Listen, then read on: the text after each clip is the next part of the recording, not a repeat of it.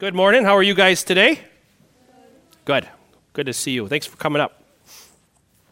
Believe it or not, once upon a time, I was a child just like you. And believe it or not, turn around, so were they.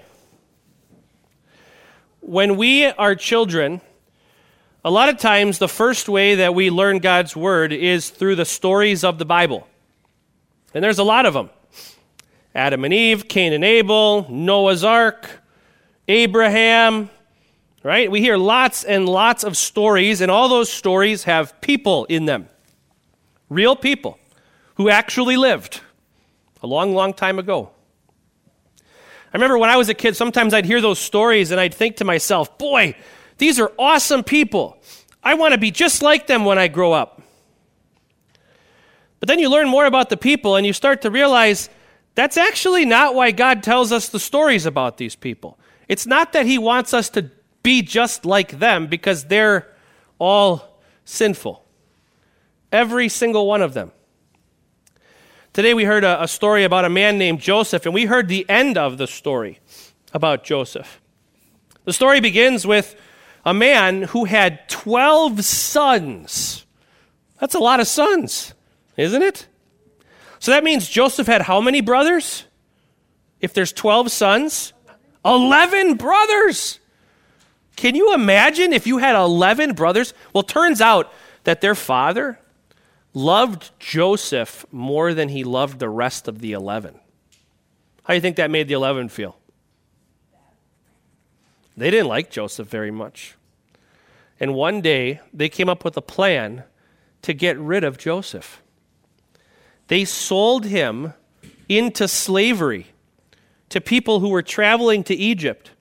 And then they took his beautiful coat and they killed a lamb and they poured the lamb's blood all over the coat and brought it to their father and said, "Dad, a wild animal ate Joseph." They sold their brother into slavery to get rid of him. They lied to their father and told him he was dead when he really wasn't. How would you feel if you were Joseph about those 11 brothers? Would you love them? That'd be kind of hard, wouldn't it? And yet, as you heard in the story, God used it for good. God is the one who sent Joseph down to Egypt. God is the one who gave Joseph the amazing ability to interpret dreams. And God sent a dream to the Pharaoh and told him that a famine was coming.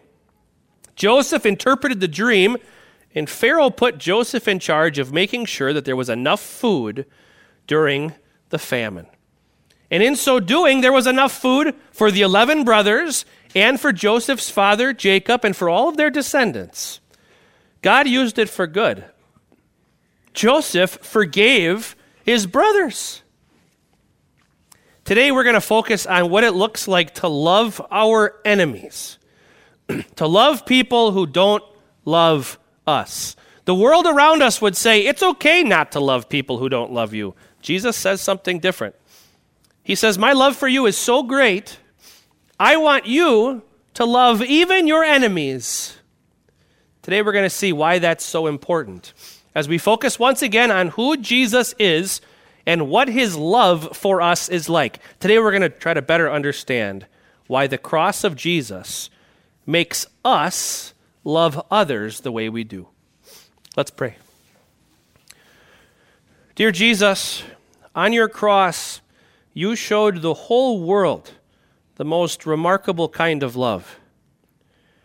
You cared for us and showed no care for yourself. You suffered so that we could be forgiven. You suffered so that we could be with you forever in paradise. Help us to better understand what your love for us means. Help us to show love like that to those in our lives, even to our enemies. In your name we pray. Amen. As I mentioned before the service, we're going to begin a little earlier than what's printed in your worship folder. We'll begin at verse 20 in Luke chapter 6. Looking at his disciples, Jesus said, "Blessed are you who are poor, for yours is the kingdom of God. Blessed are you who hunger now, for you will be satisfied. Blessed are you who weep now, for you will laugh. Blessed are you when people hate you, when they exclude you and insult you and reject your name as evil because of the Son of Man. Rejoice in that day and leap for joy, because great is your reward in heaven. For that is how their ancestors treated the prophets. But woe to you who are rich, for you have already received your comfort. Woe to you who are well fed now, for you will go hungry. Woe to you who laugh now, for you will mourn and weep. Woe to you when everyone speaks well of you, for that is how their ancestors treated the false prophets. But to you who are listening, I say, love your enemies. Do good to those who hate you. Bless those who curse you. Pray for those who mistreat you. If someone slaps you on one cheek, turn to them the other also. If someone takes your coat, do not withhold your shirt from them. Give to everyone who asks you, and if anyone takes what belongs to you, do not demand it back. Do to others as you would have them do to you. If you love those who love you, what credit is that to you? Even sinners love those who love them. And if you do good to those who are good to you, well, what credit is that to you? Even sinners do that. And if you lend to those from whom you expect repayment, what credit is that to you? Even sinners lend to sinners, expecting to be repaid in full. But love your enemies, do good to them, and lend to them without expecting to get anything back. Then your reward will be great, and you will be children of the Most High, because he is kind to the ungrateful and wicked. Be merciful, just as your Father is merciful. Do not judge, and you will not be judged. Do not condemn, and you will not be condemned. Forgive, and you will be forgiven. Give, and it will be given to you. A good measure, pressed down, shaken together, and running over, will be poured into your lap. For with the measure you use, it will be measured to you. Let's pray. May the words of my mouth and the meditations of our hearts be pleasing in your sight, O Lord, our rock and our Redeemer. Amen. We are going to talk about some hard things this morning. I'm not sure you're going to want to listen to everything that I have to say, but it's good for you to hear. Jesus' sermon began with the words, "Blessed are you who are poor, for yours is the kingdom of God." A state of blessedness for you who are poor. That's a concept that doesn't compute with us. I don't know anyone who would say, I want to be much poorer than I am now. And yet God says a state of blessedness for the poor. Blessed are you who hunger now, for you will be satisfied. There's something in the verb tenses here that just needs to sink home. In the present, hungry. Don't worry about it. A state of blessedness for you. You will be satisfied in the future and forever into the future. A state of blessedness for you. Blessed are you who weep now, for you will laugh. Who would prefer to be sad now? I don't know anyone. And yet God says a state of blessedness for you who weep and mourn now. Joy is coming for you. And then he builds on that. Blessed are you when people hate you, when they exclude you and insult you and reject your name as evil because of me, the Son of Man. You get rejected for being a Christian. You suffer for being a Christian. You're mocked for being a Christian. Jesus says, jump for joy. Jump for joy. This is the best thing that could happen to you. Rejoice in that day and leap for joy, because great is your reward in heaven. And if you're looking at the track record, this is how the true prophets were treated. So if you're being treated this way, that's a good sign. Jump for joy when you're persecuted for being a Christian. And then come the woes. But woe to you who are rich, for you have already received your comfort. Woe to you who are well fed now, for you will go hungry. Woe to you who laugh now, for you will weep and mourn. Woe to you when everyone speaks well of you in the present, for that is how the ancestors treated the false prophets.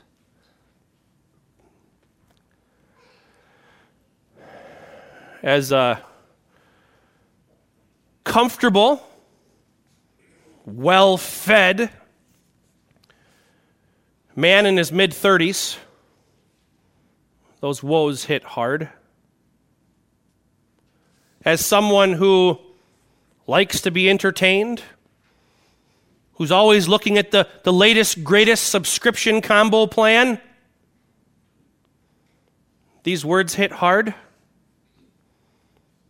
As someone who often feeds on compliments, these words hit hard. Same thing with the tenses. Those who are rich now, who are well-fed now, who laugh now, who are complimented much now, will have already received comfort in the future, meaning no longer comforted, and no longer comforted forever. Will go hungry, fed in the past. Will mourn and weep, and forever into the future, happiness in the past. Compliments in the past, suffering forever. Woe, woe, woe, woe. Are you listening? I sure hope so. To those of you who are listening, Jesus says, love your enemies. Do good to those who hate you. Bless those who curse you. Pray for those who mistreat you. My little ones aren't here today. My wife is on her way back from a pastor's wives retreat, and the little ones are getting over some illness, and the residual coughs are still there. So rather than a lot of head turning to see what's going on with those sick pastors' kids in the back row, they're live streaming. Hope you guys are still there. Most of you know Freddie. He's going to be 3 soon. He's recently decided that he's going to interact with commands differently than he had to this point. You give him a command, he immediately rephrases it word for word with a question mark, as if there's something completely crazy about what you've just asked. And it hit me this morning. I preached the sermon on Thursday. I didn't reference this, but this is exactly the point. This is exactly what is happening here. Listen to Freddie in your minds rephrasing these. Love your enemies. Love my enemies? Yes. Your enemies. Love them. Do good to those who hate you. Do good to those who hate me? Yeah. Do good to those who hate you. Bless those who curse you. Who curse me? Yes. Bless those who curse you. Pray for those who mistreat you. For those who mistreat me. Yes. Pray for those who mistreat you. What does it look like to love your enemies? Well, there's action, isn't there? This is not an affection thing. God is not saying that you must feel this great feeling of affection like that young teenager in love. You must feel this way toward your enemy. That's not what God is saying. He's saying you must love them. Well, what does that look like? Do good to those who hate you, bless those who curse you, pray for those who mistreat you. If someone slaps you on the cheek, turn to them the other also. If someone takes your coat, Do not withhold your shirt from them. Give to everyone who asks you. If anyone takes what belongs to you, do not demand it back. Do to others as you would have them do to you. So, of course, this begs the question, well, who are your enemies? Keyword your. I'm going to steal from the easy political picture for a moment. Political parties in our country have perhaps never been as divided as they are. So you are all probably in one camp or the other, which means you have an opposition party. Are the opposition leaders your enemies? Well, do you ever get to interact with them? Do you ever get to show anything toward them? If not, that's not what God is talking about here. Your enemies are people that are actually opposed to you. Singular. Every single one of you. Singular. We all have them. Well, who are they for you? What does it look like to love your former brother-in-law who cheated on your sister? What does it look like to show love to the teenage girl who bullied your child in school? What does that look like? Have you been willing to do good to those people? To bless them? Do you pray for those kinds of people? You walk through the grocery store and the masks made it easy for a while, but then you see a face and you immediately plot your plan to evade them so that you do not come into contact with them. The world says that it is okay to remove yourself from people who are your enemies. Ghost them, right? As the kids say, ghost them. Just cut them off. Just act like they don't exist. Find every way possible to remove that person from your life so that you never, ever, ever have to interact with them again. That's not love. That's the opposite of what Jesus here is encouraging us to do. It's quite possible you might have come in here today thinking that you're doing pretty good at the loving thing. Some of you are caring for elderly parents. You make great sacrifices to care for mom, for dad in their old age. Some of you are caring for little children. You give up great amounts of time and energy, lots of selflessness to care for those. Many of you are married or in a relationship. You very much care for your spouse. Others here have wonderful friends. You keep in touch with them. You are making sure to check in on them regularly. You love well? Jesus kind of blows that up, doesn't he? If you love those who love you, what credit is that to you? Even sinners love those who love them. And if you do good to those who are good to you, what credit is that to you? Even sinners do that. And if you lend to those from whom you expect repayment, what credit is that to you? Even sinners lend to sinners, expecting to be repaid in full. This translation says, what credit is that to you? What credit is that to you? What credit is that to you? You know what the word credit is in Greek? Charis. It's the standard word for grace.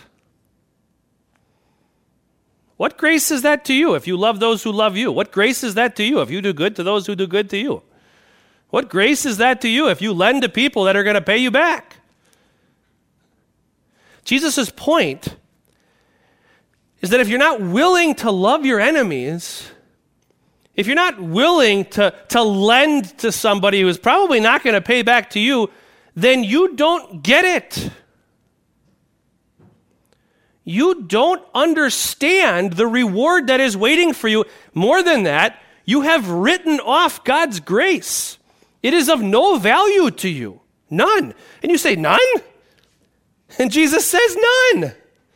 It is of no value to you. If you don't think it's worth it to love an enemy, to lend to someone who won't repay you, then you don't understand how great your reward is. So how great is that reward? Well, back to those Beatitudes. Yours is the kingdom of God. Notice that one's present tense, now and forever. You will be satisfied for eternity. Never again unsatisfied. Ever. Can you imagine existence without a lack of satisfaction? An existence where you are perfectly satisfied forever and ever and ever. Can you imagine that? Try, because it's real and it's yours. You will laugh. You will no longer be seeking the latest, greatest bundle package to get the most bang for your buck with the streaming services. You will no longer be looking for movies that entertain, for that next comedian who's clean and yet funny, for books that make the time fly by. You won't be worrying about those kinds of things because you will be in a constant state of perfect joy. Rejoice in that day and leap for joy because great is your reward in heaven. Well, how do we know that reward is for people like us who just got pummeled by Jesus for about 10 minutes? How do we know it's for us? Well, first of all, you sung it in the psalm today, didn't you? And Jesus was certainly building on that. As high as the heavens are above the earth, so great is his love for those who fear him. As far as the east is from the west, so far has he, can you say it with me? Removed their transgressions. Removed our transgressions from us. And down towards the end of our text, we hear this beautiful line. Verse 35. Then your reward will be great, and you will be children of the Most High, because the Most High is kind to the ungrateful and the wicked. Who are the ungrateful and the wicked? Good job, Harper. Everybody raise your hand. Everybody raise your hand. Throw them up. Join Harper. We are the ungrateful and the wicked. That's us. We're the ones who trample on God's grace day after day, who don't understand how great his love is for us, who don't reflect it and show how ungrateful we are, how wicked we are, and yet God is kind to us. How kind? He sent the teacher of this message, the preacher of this sermon, not me. How do you preach on Jesus' sermon? Get out of here. He sent the preacher of this sermon to do perfectly what he demands of us. And how did Jesus perfectly love his enemy? You need go no further than the nails being driven in. Father, forgive them, for they do not know what they are doing, said your Savior about his enemies. He prayed for them. The Son of God perfectly loved his enemies. He perfectly did good to his enemies. He perfectly blessed his enemies, and he perfectly prayed for his enemies, because we don't. And it's that perfect Savior who was offered on the cross as a sacrifice so that Psalm 103 is true. Yes, he has removed your transgressions as far from you as the east is from the west. They are gone. It's like this illogical banker who lends his own perfection to people with the worst credit imaginable, people who will never, ever, ever be able to pay him back. That's what our God has done to us. He has removed our sin and credited Jesus' perfect life to us. We cannot repay him, and he does not ask us to love our enemies so that we could repay him. No. This is the only response that makes sense for people who have been forgiven and credited the perfect life of Jesus. This is how the world knows who we are. We're different from them. We're different from them. We define things differently. We call things that they call bad blessings. And we call things that they call good, bad, whoa, stay away. When we live this way, the world knows exactly who we are. As Martin Luther once said, they know that we are Christ's, with the apostrophe and without. We are Christ's with the apostrophe. We belong to him. We are Christ's without the apostrophe. Little Christ's going out into the world, loving as he has loved us, giving the world a taste of what the Father's great love for them is really like. You and I are surrounded by enemies. We always will be on this side of eternity. And they will continue to attack. Let them. And love them. Just as your Father loves you. Amen.